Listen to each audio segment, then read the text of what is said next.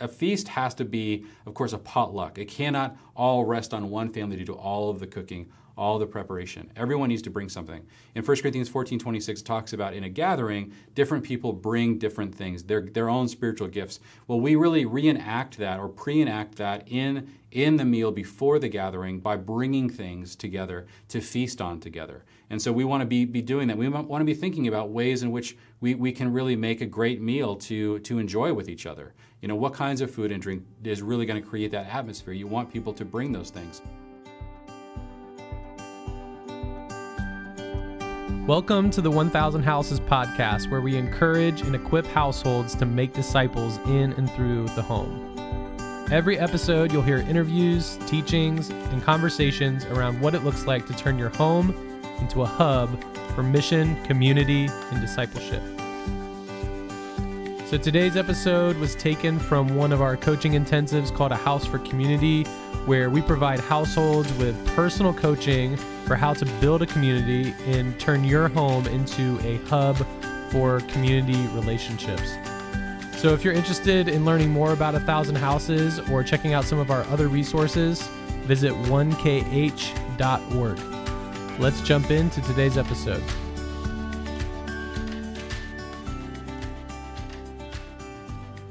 When it comes to understanding how the early church got together, what the rhythms were like, my favorite, just one verse to try to encapsulate the whole thing, definitely is Acts 2:42, where we read, "All the believers devoted themselves to the apostles' teaching and to fellowship and to sharing in meals, including the Lord's Supper and to prayer." These were the things that they really enjoyed. Teaching, they devoted themselves to fellowship. Again, the relationship was at the center. How did they do that? Sharing in meals, including the Lord's Supper, and to prayer. And so we want to just take some time and talk about this practice of eating together. Why is it so central? Why did they do it? Why do we so rarely do it in today's church? Because this is an area that clearly was so basic and central to the way that the early church even thought about getting together. It was always food, table. That was the way they thought. And this has really changed ever since the early church fused with the Roman religion. There was about 300-400 AD. A lot of things changed in terms of these rhythms. A lot of them were done away with. And so let's talk about what is this experience like today? Like how have we often experienced this? And it isn't that we don't have any connection to the Lord's Supper. We all do. In fact, probably every person who's a Christian who's watching this right now, you've taken communion, you've experienced the Lord's Supper. But something has really shifted. And I think that no single picture better encapsulates the way that things have shifted than those geniusly engineered little communion cups that sometimes you get handed when you walk into a worship service, those ones that have the juice on the bottom and the kind of layer of cellophane and then the little cracker and then another layer. And so then they kind of walk you through the whole process of how to piece this thing apart so that you can, take that little wafer and drink that little shot glass of grape juice. And sometimes when I'm sitting there in a worship service with this little thing, listening to, the leader kind of walk me through the process of, disentangling this so I can enjoy communing with my brothers and sisters around me, I often wonder if Paul were to suddenly, arrive from the past into this present worship service, what would he think of this moment? And one day when I was really pondering that, I kind of worked through in my own head a thought experiment that helped me try to figure out maybe what he would be feeling seeing this change in the way that we eat together. And so let's start with this thought experiment. Okay, so imagine your family is absolutely just crushes the Christmas season. It's an amazing experience of unity, and every year you get together, and on Christmas Day you have this epic family dinner. Everything is almost always perfect. It's like the smells and the sounds. You're hearing the Christmas music. Everything's decorated and red and green, and you have that perfectly moist turkey that's brought out at the right time. The eggnog is flowing, and just the whole experience just feels like beautiful and relaxed. And it's designed for for feeling like you're together as a family, that you're united as a family, that this is where you belong. You just feel at home, maybe in that moment more than anywhere else in your whole year. Okay, so just hold that in your mind. And imagine kind of going forward into the future, 200-300 years into the future, and your family has multiplied. Your little tribe of maybe 15 people that was at Christmas, today is now thousands of people. And so you, on December 25th, 300 years later, walk into a giant hall of all your descendants. And again, there's thousands of them there. And they're all sitting in rows. And it's December 25th, and you look around, and there's trees and beautiful Christmas music playing, and there's green and red on all the walls. And somebody at the top of the stage, gets up in front of everyone and says, welcome to Christmas dinner, everyone. I hope you got your little piece of, your little shot glass of eggnog and your little strip of turkey. So we're going to enjoy Christmas dinner right now. So, everyone, let's eat together. This is our Christmas dinner. And everyone would eat their turkey and take their shot of eggnog, and it would be like, yay, and that would be it.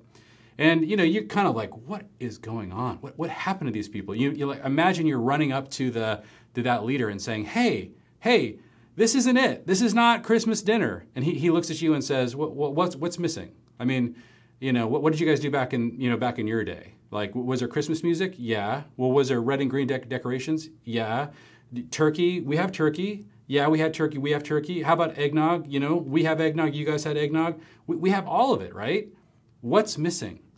And the question of what is missing is really the heart of where we need to go, and understanding what this kind of reduction of what the Lord's Supper was designed to be has done to the body. Because whatever you would put on that list of things that have shifted from today in that perfect, that sort of idyllic picture of what a Christmas dinner could be in a family, in a home, and what it could also be in a giant hall with thousands of people, what is being reduced there is what is being lost today. And what a lot of those elements are is what we're going to be working to re-inject, re-invitalize in these meals that we're having with our brothers and sisters in Christ in our homes, and restoring that is what we're all about. And so I want to think about this kind of from two different angles.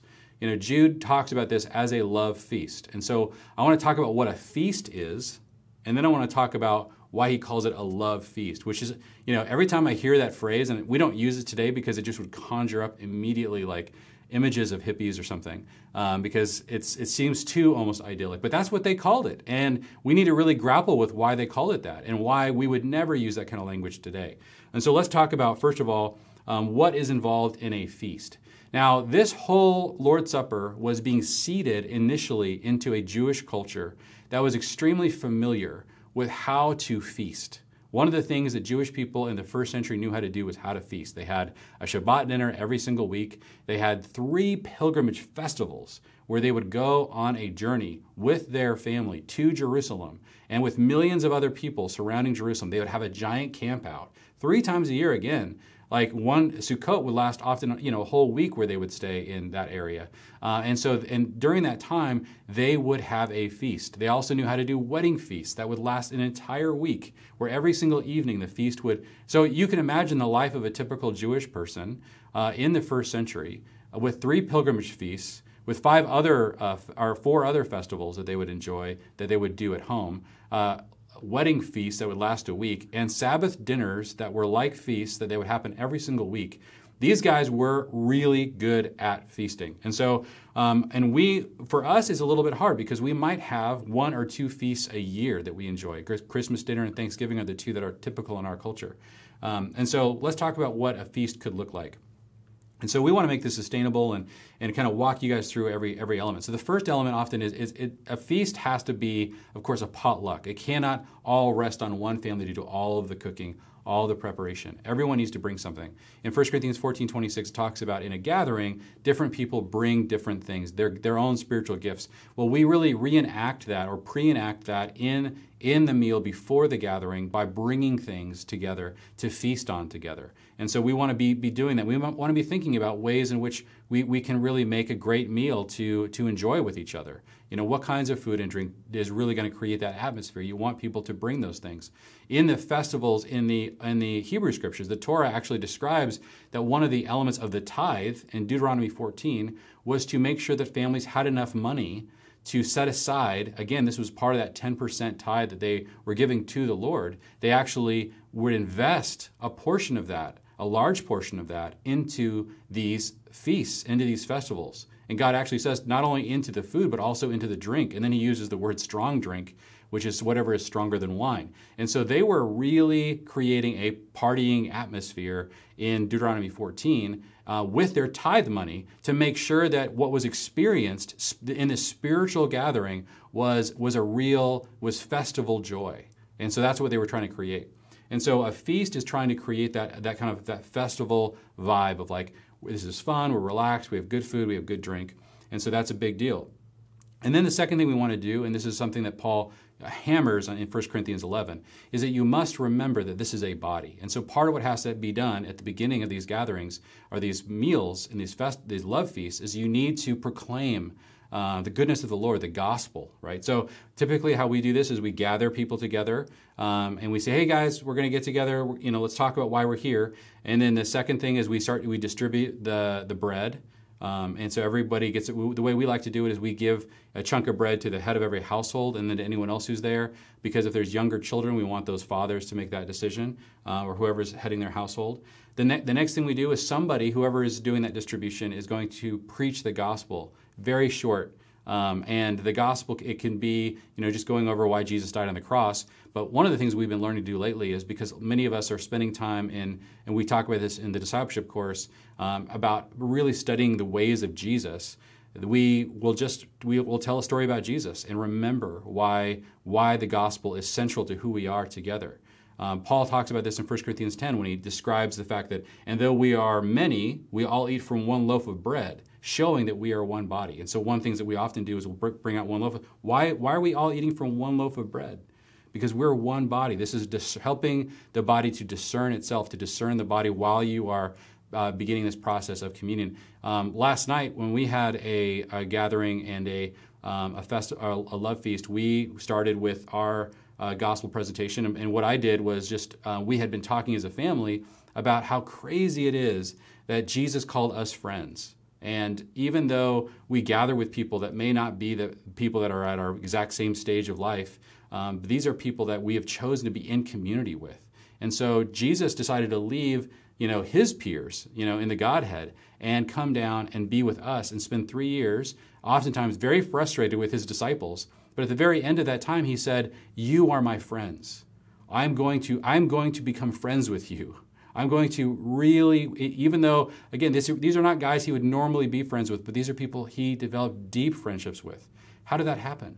And so we reminded our community that we are building friendships here. And that one of the greatest signs of the kingdom of God is that when you see people becoming friends that would otherwise never be friends. And so when we talked about, what does Jesus' life and death mean for our community, and what is the gospel, what is the good news of what Jesus came to bring, we want to taste and really experience that together. And so that's what we're doing in kind of the gospel. And we give thanks for the food, and then we eat. And so those are the basic elements. Now during the eating time, part of what we're trying to do is you're at a table, and what this really suggests is community, is fellowship. And so you need to engage with people. You need to look around at the crowd of people or whoever's there and ask, am I connected to everyone? Who do I feel least connected to right now in this group? I definitely want to make a point to go and say, how are you doing? How is your week? What's going on with you? Making those connections. If somebody's struggling, does somebody need help with their kids? We're there to act like a family and to make those kinds of connections, to catch up, to have fun, to relax with each other over food. And that's what food is really designed to do and be. Now you can take the cup also before, right after do the bread, or you can do the cup after the meal. And so we've been experimenting with both. In the Lord's Supper, a lot of people don't realize this, but Jesus broke bread at the beginning, but then took the cup at the end, the cup that he set aside as the new cup of the covenant. And so you can say at the end of a meal, like, guys, let's take a minute and we've been relaxing, we're going to clean up in a minute, but before we do that, we want to remember the gospel again. Like, let's tell the gospel story again. Let's remember. And sometimes, in the early church, they would actually toast Maranatha, Lord, come soon. Now, at the kind of the height of their festival or their feast time when they would gather together. So you can do that if you like. None of this, by the way, you guys, is by way of saying, here's the only way to do it. There are lots of ways that you might want to experiment with. Some of the values are really important to hold on to, but how you do this is really something you're going to need to figure out, but we want to give you guys a lot of different ideas. And so, and then I would say the last thing is really important to clean up together. One of the least ways to really feel like as a hosting family you're experiencing the goodness of the body is to be left after a love feast all alone, at 10:30 at night or 11 o'clock cleaning the kitchen. Like, that is not a good idea. And so a basic thing that we always make sure we do is, hey, guys, let's take 5 minutes, 10 minutes and just clean up. And so we come together. And that can be a great part of what it means to be a body. Again, you're going to see people's gifts come out, their experience of those things. And so we want to have that together. And so that's the feast part of the love feast. But let's talk real briefly about the love part. So when you're there, what makes this a love feast and not just a feast? And so some of the things that I think are really important is, like I mentioned, it's really important to spend that time wisely and really be connecting with people, catching up to people, serving each other. Is there an opportunity to serve somebody there that may need to be served? Listen to each other. Enter into each other's stories. What's going on? Like, I really take the time to listen, learn what's going on in each other's lives. And then also just take notes. If there are things that you're hearing during the meal that are like, wow, that sounds like a really challenging thing. Like, take note of that. That could be a really critical thing to bring into the gathering and pray for. That could be a really critical thing to bring into the week and actually follow up on. You can discover a way that you could love or serve each other better. And so this kind of opportunity just to have a eating time gives you that chance to pick up on all of those nuances and then use your gifts and have other people use their gifts to just bless each other. But we need that time to just interact and be together and enjoy each other around the table. So what are some next steps? The first thing I think is important for you guys is to decide to commit to the practice of eating together, to understand that the essence of fellowship is the kind of relationships that are developed through continual, regular meals together. This is so important. And then I think it's important to cast the vision of who we are becoming.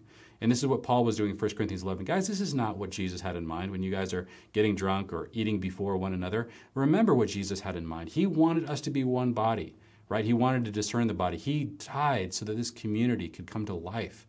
Let's enjoy that and let's honor the gospel in the way that we get together. And so I want you guys to think about, in these two elements of feasting and the love part, which one of these is more difficult for you? Are you struggling with the nuts and bolts of what it means to really have a feast? And so what does that look like for you? Are you struggling with the nuts and bolts or the actions or the attitude, the disposition for it to be about love, about how are we really creating that experience of belonging that you might experience in that kind of idyllic sort of Christmas gathering as a family. So whatever that looks like for you, take some time, journal through where are the things that you feel like are going to be challenging for you. What are some of the gifts you might need to rely on as you try to pull off one of these Lord's Suppers? You can call it communion, Lord's Supper, potluck dinner, love feast, whatever kind of phrase you're going to put on it. And let's begin to talk more about this with each other in our coaching meetings.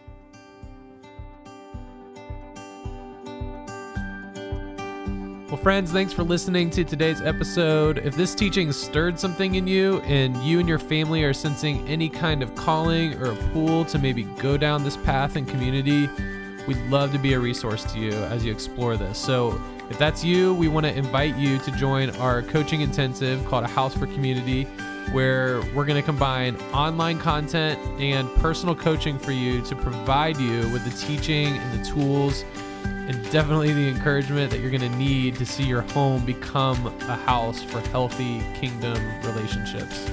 For more information and to apply for this coaching intensive, go to 1kh.org/community coaching. We'll see you guys for the next episode.